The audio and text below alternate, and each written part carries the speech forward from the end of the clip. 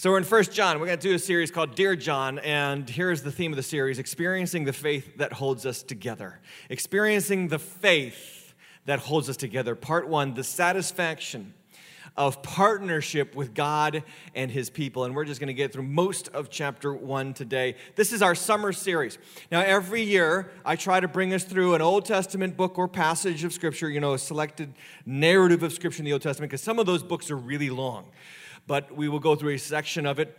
And every year I try to get us through a New Testament book or a section of New Testament book in order from beginning to end. So this year, last year, let's talk about that. If you're old enough to remember what feels like 20 years ago before COVID, in the fall, we were doing Ecclesiastes. We did the entire book of Ecclesiastes cover to cover. Well, this year our New Testament book is 1 John. And I believe that this book is immensely important for the days in which we live today. We need to hear from John. The book of 1 John was written by John. Yeah, his name is on the book. Now, he didn't put that name there. Bible editors put the name there later. But these are the writings of John. John was one of the inner three disciples of Jesus. We say it like this: Peter, James, and John. John lived the longest of all the disciples. In fact, he might be the only disciple of Jesus that died of natural causes. That is what church legend or church history tells us. But I want to let you know about our friend John, who's going to be with us for the entire summer. We have this image of the disciples that walked with Jesus that I think is oftentimes more influenced by the Renaissance and Leonardo da Vinci, than what the Scriptures give us.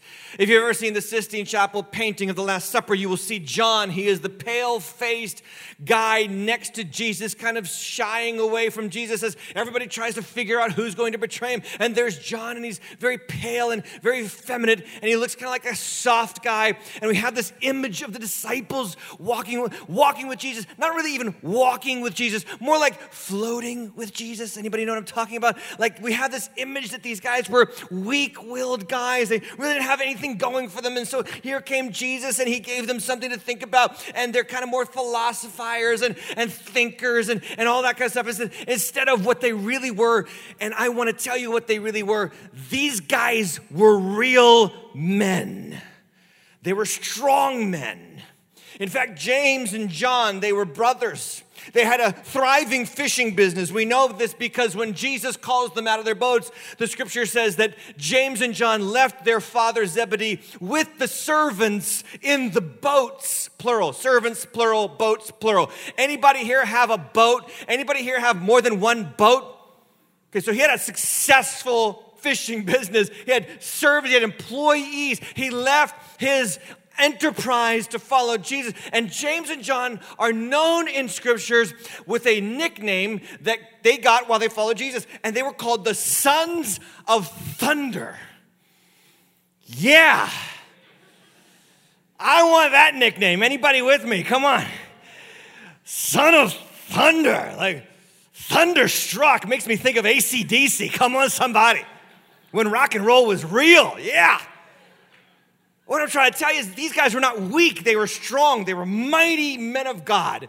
Every disciple outside of John actually went through serious torture and death for the cause of Christ. What I'm trying to tell you is that these guys were real men. These guys were Tim the Tool Man men. Arr, arr, arr. I don't know how many know. Remember, before Last Man Standing, before Buzz Lightyear, there was Tim the Tool Man. I love that show. These guys were strong men. Let me tell you a little bit more about John. 3 facts. Number 1, he was dogmatically committed to truth. Dogmatically committed to truth. I mean, he's the one that gave us the phrase from Jesus' lips that a lot of non-Christians don't like. Christians love the phrase, non-Christians not so much. But it didn't come from Christians, it came from Jesus, and it was delivered to us from John. When Jesus says in John chapter 14, I am the way, I am the truth, I am the life. No one comes to the Father except through me. Who transmitted that phrase to us? John. Dogmatically committed to the truth. In fact, out of all the New Testament writers, the one that mentions truth the most is this guy named John that we're going to hear from all summer long. Number two, he was a bit demanding. Again, let's blow away the image of the paintings and let's get to know these guys for real. He was a bit of a demanding guy because he and his brother at one point come to Jesus, and as the disciples are arguing about who's going to be the greatest, James and John bring their mother in on this request, and they're like, Jesus, we want you to do for us whatever we ask. Could you imagine approaching Jesus, the Son of God, like that? And he's like, yeah, we want to be right and left at your kingdom when it starts. We want to be first and second in line of importance. And Jesus is like, oy vey. You know, because he's Jewish. Anyway, bit demanding. And then he was a bit mean. There's this moment where Samaritans don't accept Jesus. They're going through this village, and the Samaritans, they don't want to meet Jesus. And so James and John come to Jesus like, hey, Jesus, those people don't like you. Do you want us to call down fire from heaven and consume them? And Jesus is like, oh boy, what am I going to do with these guys? I mean, these guys were tough. They were men. They were bold. And I think we need to hear from John today. We need somebody who will say what's true even when people don't want to hear the truth. We need somebody to say, this is what God has said through his son Jesus, and I don't care if you like it. I don't care if you're with it. I don't care if you appreciate it. I know it's true, and I'm willing to stand for it. I think in this generation, more than ever before, we need a voice of truth to speak into our culture and into our world and let the chips fall where they may. Anybody with me on that? And we need somebody with some guts, because these times in which we live, they're a little bit depressing. They're a little bit despairing. These are divisive times. People are dividing on everything, and it's a 2020 election year, and so we know it's just going to get worse from here, and could we just fast forward to November 4th and just get it over with, right? But we need a voice of truth in the midst of this. And these times, they're a bit deceptive. Lies are abounding. As Isaiah says, truth is cast out into the streets. Truth is cast out into the streets. Where's the truth? Well, we need to hear the truth. And then these are depressing times. People are lonely. They're more alone probably than ever before. And I know I was saying that before COVID. I was saying that before the lockdown. I was going through my notes from sermons from before COVID. And I remember how often I was telling you about how lonely and depressing and discouraging it is right now. And people feel isolated and segregated more than ever before. And then COVID came and our governmental leaders said, get even more isolated for an undetermined period of time. And so I wonder who's coming out of this, or you're not even out of this. Maybe you're watching online and you're still stressed about this and you're feeling lonely and you're feeling anxious and you're feeling depressed more than ever before. Well, this is why we need to hear from our father in the faith, the Apostle John, because he's going to give us a letter. 1 John is not a book, it's a letter. It's written by John, and it's written to us, written to everybody who hears the word of God through John. And it's a book about fellowship. Somebody say fellowship. Now, when we think about fellowship, we think about that 3 F-word phrase that appears in almost every church announcement. Come to our barbecue after church where we will be having 3 F words: food, fun, fellowship. So we think, the fellowship part, that's where we eat chicken and chat. And I remember that I was raised in the church, and I was raised around something called potlucks. Anybody ever been to a potluck? Yeah, like, you know what a potluck was? Everybody in church would put all their leftovers into a bowl, get yourself some cream and mushroom soup, dump it on there, top it off with some breadcrumbs, throw it in the oven, bring it to church and say, here, my kids wouldn't eat it all week, so now you have it. And we would have everybody share a dish. That's why we called it pots, because everybody would bring a pot. And we called it luck because it's like, whatever's in there, I'm not sure, so good luck. We would eat this stuff willingly of our own accord. See, this is why COVID never really got me all nervous, because I was raised on salmonella, baby. I was raised on weird food from weird people. In fact, I was raised in the days of the silver chalice for communion. How many remember old school communion? Now you guys get your little cups, you throw them away, it's all done. No worries about germs. I was raised old school. Pastor would bring out a chalice. Everybody would drink from the chalice, the same chalice. We would come up for the bread in the cup, and Pastor would you couldn't even hold the chalice. Pastor would pour the chalice into your mouth, and afterwards, Pastor would bring out dirty handkerchief from his back pocket and wipe the chalice and give it to the next. How many remember this? How many still got the shakes? You're like... He'd wipe everybody's spittle with the same rag so that if you were the last person taking communion, you knew you were truly saved if God got you through all that bacteria to take of the blood of Jesus. Come on, somebody. Old school. COVID's got nothing on the chalice, baby.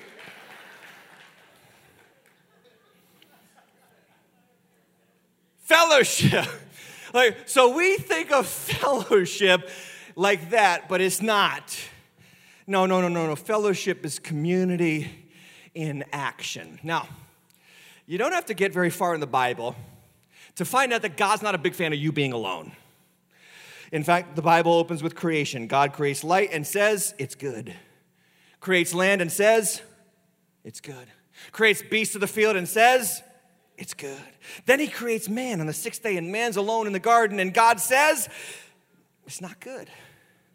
This guy can't be alone. Look at him. He's running around with scissors. He's a mess.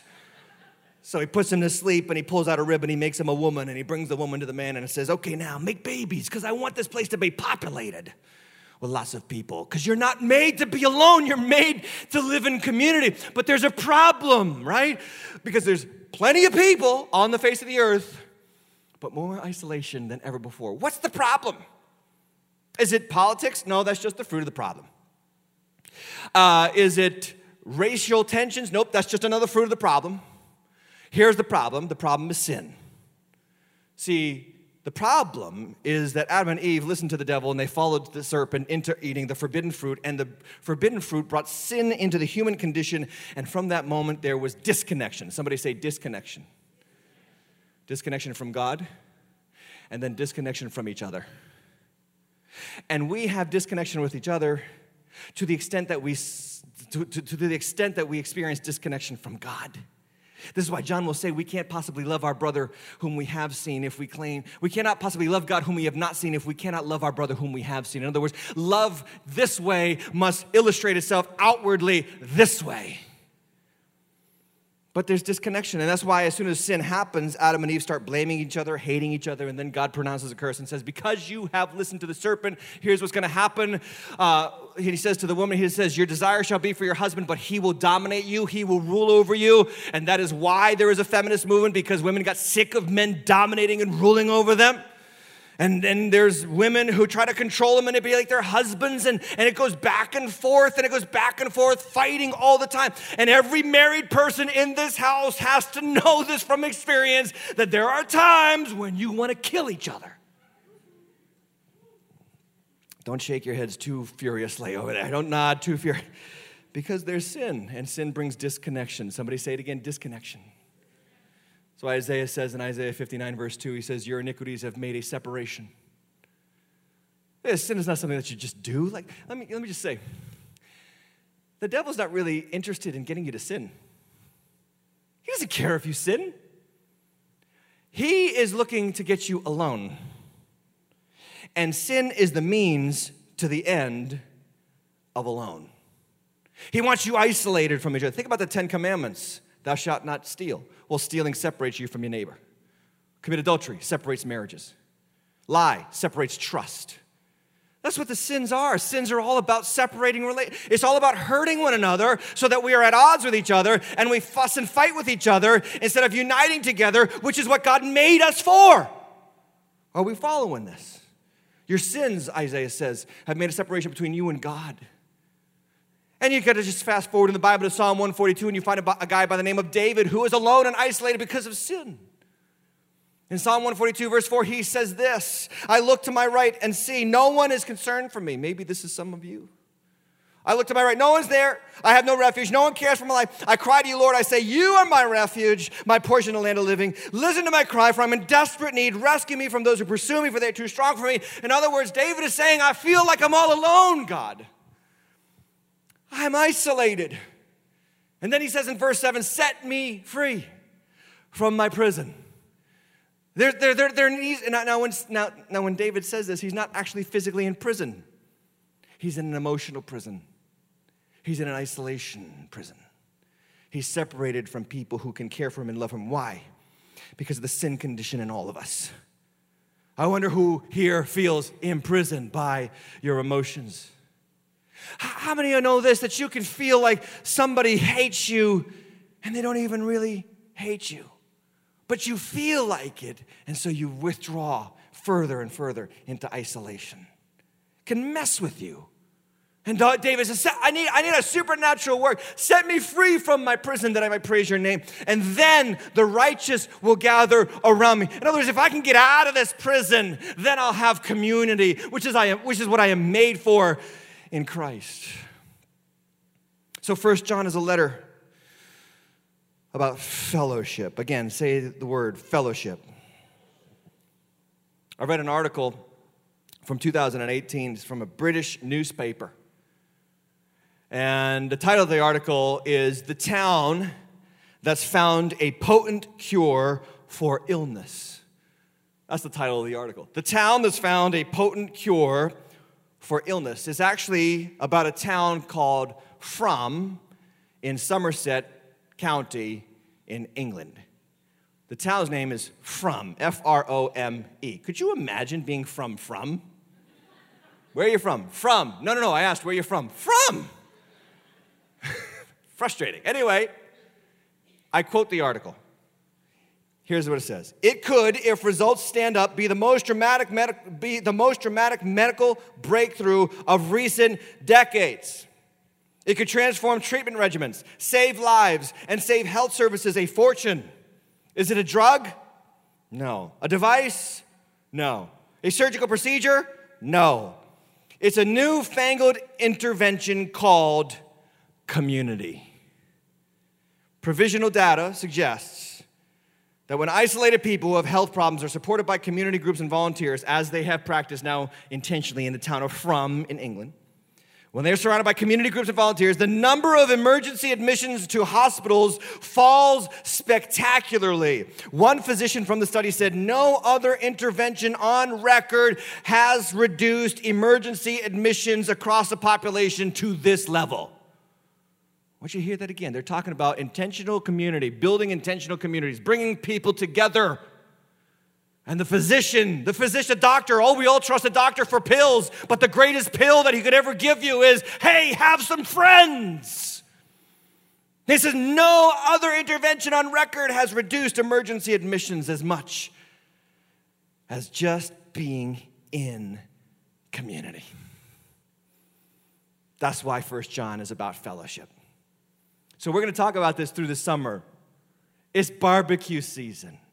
It's get-together season. And I want you to take my advice this week to try this out. Have some people over. Reach out to some friends from church. Get into small group or life group at Waters Church.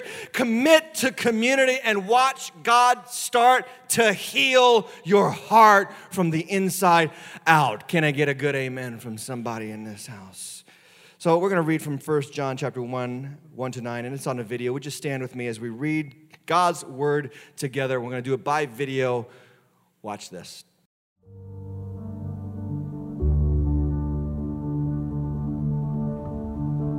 That which was from the beginning, which we have heard, which we have seen with our eyes, which we looked upon and have touched with our hands concerning the word of life. The life was made manifest, and we have seen it, and testified to it, and proclaimed to you the eternal life which was with the Father and was made manifest to us. That which we have seen and heard we proclaim also to you, so that you too may have fellowship with us. And indeed, our fellowship is with the Father and with his Son, Jesus Christ. And we are writing these things so that our joy may be complete. This is the message we have heard from him and proclaim to you, that God is light, and in him is no darkness at all. If we say we have fellowship with him while we walk in darkness, we lie and do not practice the truth. But if we walk in the light, as he is in the light, we have fellowship with one another, and the blood of Jesus, his Son, cleanses us from all sin. If we say we have no sin, we deceive ourselves, and the truth is not in us. If we confess our sins, he is faithful and just to forgive us our sins and cleanse us from all unrighteousness. And this is the reading of God's word. Let's pray together. Father in heaven, thank you for these moments that we have together to share around your word, which brings us together. I pray that the words of my mouth will be pleasing in your sight, the meditation of all of our hearts pleasing in your sight. And may we learn that the pathway to community has already been paved with the blood of your Son, Jesus. And may we see him and him alone. In Jesus' name we pray. And everybody said, amen. God bless you. Have a seat. I have titled this message, The Satisfaction of Partnership with God and his people. The satisfaction of partnership. Because, again, fellowship is more than just chips and chatting. Fellowship is partnership. We are in this movement together. Oh, during COVID, the phrase was, we're all in this together. And then we argued about it for 3 months. And I like to think that, there is this idea that we have community out there, but how many know there's really no community out there? It's only community in here through the blood of Jesus. There's a real sense of community. And this is what John is writing to us for. He actually tells us his purpose. I love it when a Bible writer tells us right up front, this is why I'm writing this book. And that's exactly what John does.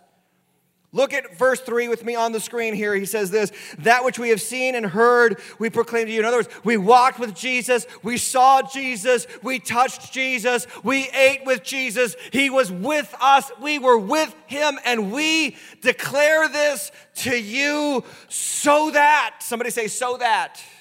I always tell you this, look for the so that's in the New Testament. The so that's are the purpose statements. I'm doing this so that you can.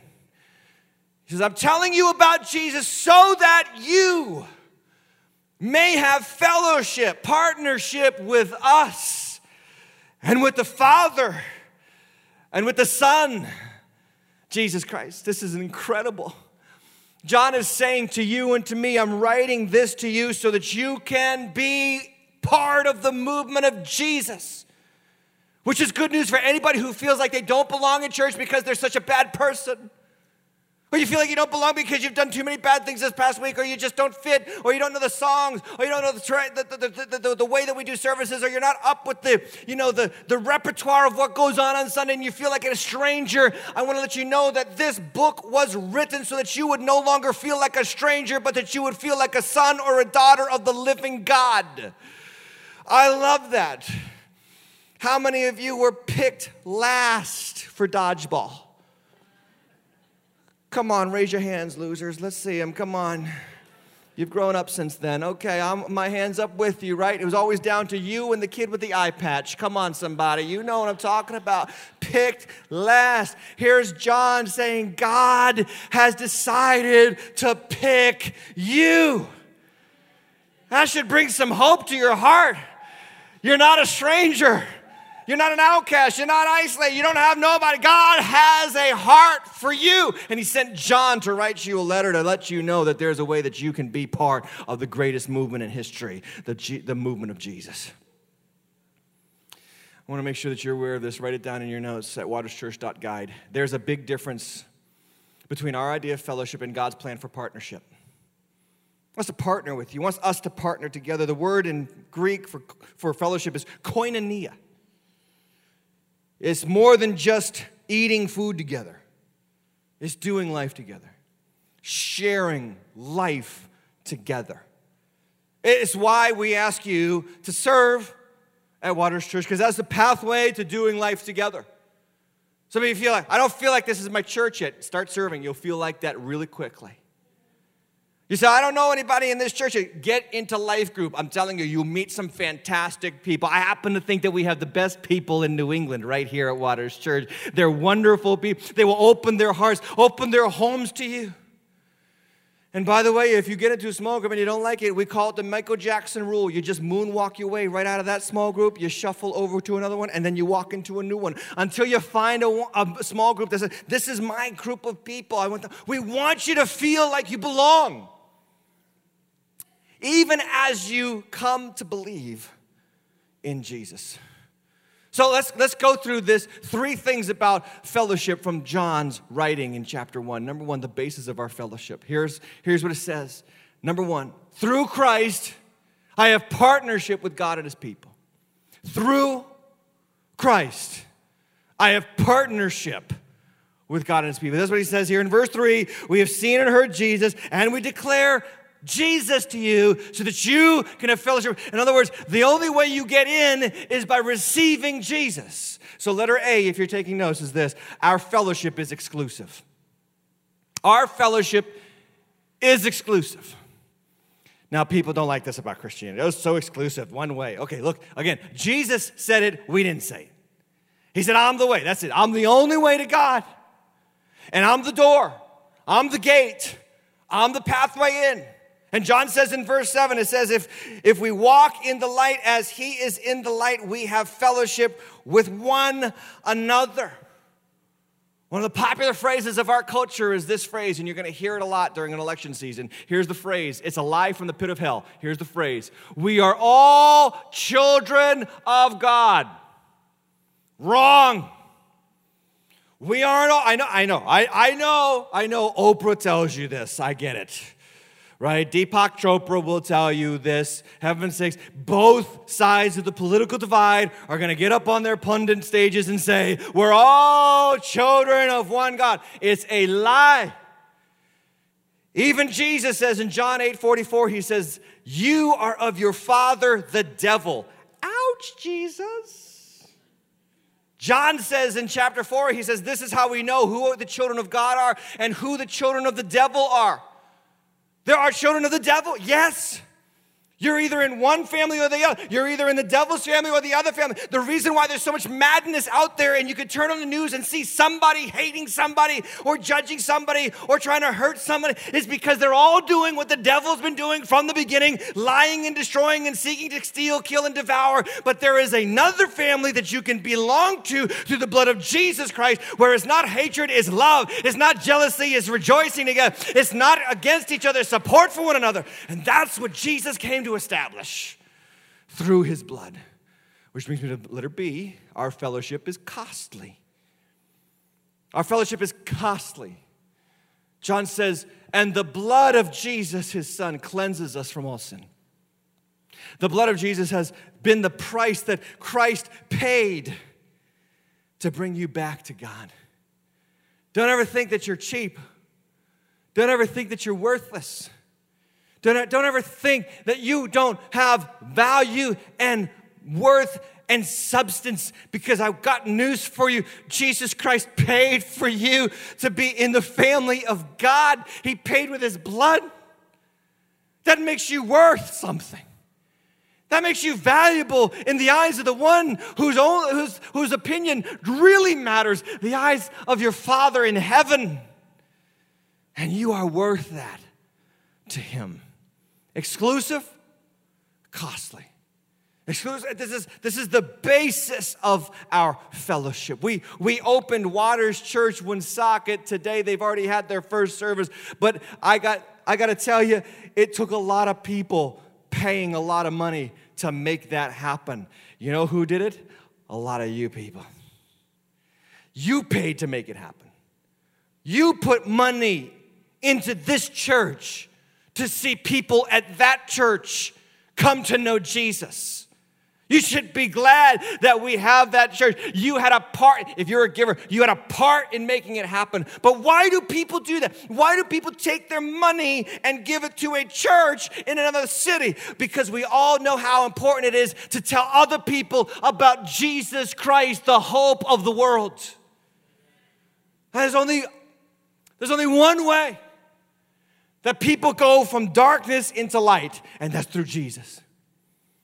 There's not this idea, all roads lead to heaven. Nope, all roads lead to the same place. They all lead to hell. Only one path, only one door, only one gate leads to heaven. And you can argue with me, and you can disagree with me, and you can think whatever you want to think. But I've got a holy obligation before you today in the eyes of the Father to tell you the truth, even when you don't want to hear the truth. There's one way. And I don't want you in the afterlife looking up to me from hell and saying, why didn't you tell me? I know it's a big joke. I know it's a big joke in our world about one way, and they get all upset about it. But if we don't tell people the truth, God's going to hold us accountable. So I don't really care if you don't like me or like the message. I know what my responsibility is to you, and that is to tell you that Jesus, not Muhammad, not Buddha, no one else, Jesus died to set you free from your sin and bring you into the family of his beloved Son. Truth. Straight truth. Number 2. Write this down at waterchurch.guide. In Christ, the benefit of our fellowship is this: in Christ, I have the blessings of partnership with God and his people. There's blessings to this thing. It's a blessing to be part of the family of God. It's a blessing to be here, amen? I know we don't have the cafe open just yet. I know we don't have everything going just yet. But it's a blessing. Like even through COVID, it was a blessing to log on together and be together virtually so that we had that connection. And here's the wonderful thing about being a part of the family of God is that it is a powerful experience. John's writing a letter. If you have a Bible like mine, above 1 John, it says the first letter of John. This is not a book. It is a letter. How do you write a letter? Does anybody actually even write letters anymore? How do you write a letter? You write from so-and-so to so-and-so. Dear so-and-so, I am writing to you today to tell you blah, blah, blah, blah, blah, blah, blah. You know, it's kind of like dry, stale, whatever. You write the letter. Look at how John starts. This is verse 1. I love it. The high-minded language. That which was from the beginning, which we have seen, which we have heard, which you have looked at, our hands have touched, concerning the word of life. You got the idea that John is kind of excited about something. I want to tell you about the glorious experience of knowing Jesus. And it is a glorious experience. A couple of reasons. Letter A in your notes is this: because our fellowship is supernatural. This is a supernatural group right here. This is a supernatural movement, right? Not normal, super normal.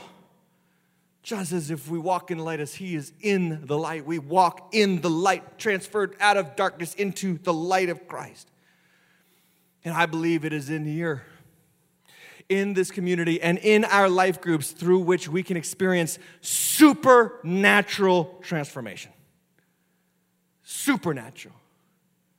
It was a couple of months ago, actually almost, I think, over a year ago now. We had a lady come to our church. She was demon-possessed. Yeah, demons are real. Demon possession is real. And we have prayer time at the front after every service, and we've got powerful prayer warriors who come up here, and miracles happen in this place. And so she came up after the service, and it was pretty soon after a little bit of prayer that people realized that there was something seriously going on. She was struggling. She was bound by demons, and we had about 7 people gather around her and just pray in the name of Jesus, and one by one, the demons left her body. Jesus came into her body. She was set free. She's one of the strongest members and supporters of Waters Church to this day. God delivered his daughter from the darkness of sin and shame. That stuff should happen. I don't know about you, but I want to be a part of the church where this stuff still happens. We don't just read about it. We don't just talk about it. We experience it because God is still doing deliverance work in this day and age. I want to be part of that church. Happens. Some of you, I don't understand. We say, hey, come to the church, come to the front for prayer. You got problems. You came with problems today. Say, hey, come for your deliverance from your problems, help for your problems. And then you don't come, you go. I want to ask you, do you like your problems? Are they souvenirs? You want to hold on to them? What's going on? Come and get prayer. You never know what God will do when you get prayed over by the powerful working of his people. Let her be. Our fellowship is international. This is one of my favorite benefits of being part of the church. International. Like all nations are part of this movement. I love the fact that I can go almost anywhere in the world. I can go to almost any country in the world. And I have been, and my wife and I have been together many places. And it's funny how you can run into a stranger in a strange land and find out after a few moments of conversation, they're not strangers, they're actually a brother. They're a sister. You have this commonality, this koinonia, oh, you're a Christian, I'm a Christian. Yes, we are. Oh, it's wonderful. And suddenly now you have a connection with the international family of God. This is what you are made for. I love it because that means that you are not a stranger on a rotating rock taking a trip around the sun every year. You're part of an international movement, a family. I had this experience a couple days ago with the Craigslist sale. Yes, even Jesus can be involved in Craigslist. Come on, somebody. And I was selling something to someone, and he was there. Oh, I'm a Christian. Oh, I'm a Christian. Started talking, and I said, oh, man, praise God. God bless you. No discount, though. This is still, you're paying for full price. But God bless you. Love you, man. Jesus. Fellowship. Part of a family. It's what you're made for. John Stott wrote in the 1980s, actually, a book called One People. It talks about what I'm talking about right now in that book. And I love this quote from that book. He says, quote, "The bar flourishes not because most people are alcoholics, but because God has put it into the human heart the desire to know and be known, to love and be loved. And so many people will seek a counterfeit at the price of a few beers." It's what that old 1980s sitcom song used to sing, right? Sometimes you want to go where everybody knows your name. You need to be known. So we ask you to serve. We ask you to join a life group. We ask you to do more than just sit here and face forward and listen to me scream at you for 40 minutes. To get out of rows, to get into circles. To face each other and help each other and pray for each other and support each other. Some people, a lot of people in our world, they have no one to call when crisis strikes. I wonder for you, when the child is sick, when the diagnosis is bad, when the house goes under, when you don't have what you need, is there someone that you can reach out to and say, thank you for being there? I'll tell you something, there's no way I'd still be on this stage preaching this gospel to you if it wasn't for the close friends that Cheryl and I have developed in this church over the 20 years we've been here. It's helped me through the down times. And by the way, everybody has down times. Everybody has times when they want to give up. So don't you let the devil tell you you're the only one. Don't you let the devil tell you you're the only couple that really struggles with that issue. You're the only marriage that's really on the rocks. You're the only one who can't get in touch with that kid. You're the only one whose job is that bad. No, wrong. We've all been there. But when we can reach out to one another and know that we're not in this alone, we have fellowship with each other, it makes us stronger for the storms of life. I found out about the redwood trees this week. This just fired me up. Up in Seattle, the Pacific Northwest, the tallest trees in our country is the redwood tree. It can grow 240 to 300 feet tall. And you would think a tree that grows 240 to 300 feet tall, you think that its roots would have to go about 40 to 50 feet deep. Wrong. Their roots actually only go 6 to 12 feet deep. 6 to 12 feet deep. 240 feet they can grow tall. 1/20th their height, they go into the earth. 1/20th. Isn't that incredible? And they stand the test of time and they survive the storms of the Pacific Northwest. How come? Because here's what they do. Though their roots don't go deep, they go wide. And they have this uncanny ability to stretch their roots out and join and wrap their roots around next door trees, and they just wrap around each other and tighten the bond between each other so that though they aren't deep, they are outreached horizontally, and it makes them strong. That means that you can go up in growth to the extent that you join outwardly under the surface. And some of you want to be stronger Christians, but you think you can do it alone. Wrong, friend. You need to stretch outward and get into relationships with other Christians so that when you're facing a wind, they can hold on to you. And when they're facing a wind, you can hold on to them. And you stand the test of time together because you're in community through the blood of Jesus, God's Son. Listen, your development is at stake in this. Some of you are like, I don't want to do all that small group stuff. I don't like to talk about my feelings. So what? You don't have to talk, you just have to go. Some of you guys, man, I'll tell you, some of you dudes, your biggest problem is you. I don't want to do that. I don't want to do that. I'm good. I'm strong. No, you're not. You're a bozo. And you know it. I'm calling you out. It's time for you to go to a group and tell everybody, I'm a bozo. And they say, all right, come on. Come in with us. We're all bozos too. Praise Jesus. There's only one that wasn't a bozo. Amen? His name is Jesus. So what we need is how we hold on together. It's how we grow. It's how we develop. Number 3, and finally, the boundaries of our fellowship in Christ. I partner in the life of God as I am cleansed from my sins. Notice this phrase, as I am cleansed from my sins. John doesn't want us to think that we won't fail. Because look what he says in verse 6, starting in verse 6. If we say we have fellowship with him while we walk in the darkness, we lie and do not practice the truth. So what does it mean then, John, to walk in the light? He's going to go there. He's going to say, but if we walk in the light as he is in the light, we have fellowship with one another, and the blood of Jesus, his son, cleanses us from all sin. So there's a pathway to life. Well, what does that look like? How do I walk in the light? Does that mean that I get my spiritual act together and I'm a good person and I don't sin and everybody thinks that I'm good and I'm better than I really am and all that? No. Look what he says. Next verse, love it. Verse 8. If we say we have no sin, we deceive ourselves, and the truth is not in, what's the word? Us. In other words, John's saying, don't you think that you're not going to sin? Don't you think that you're not going to fail? In fact, if you think that you don't sin, you're a liar. So we're all failed followers of Jesus.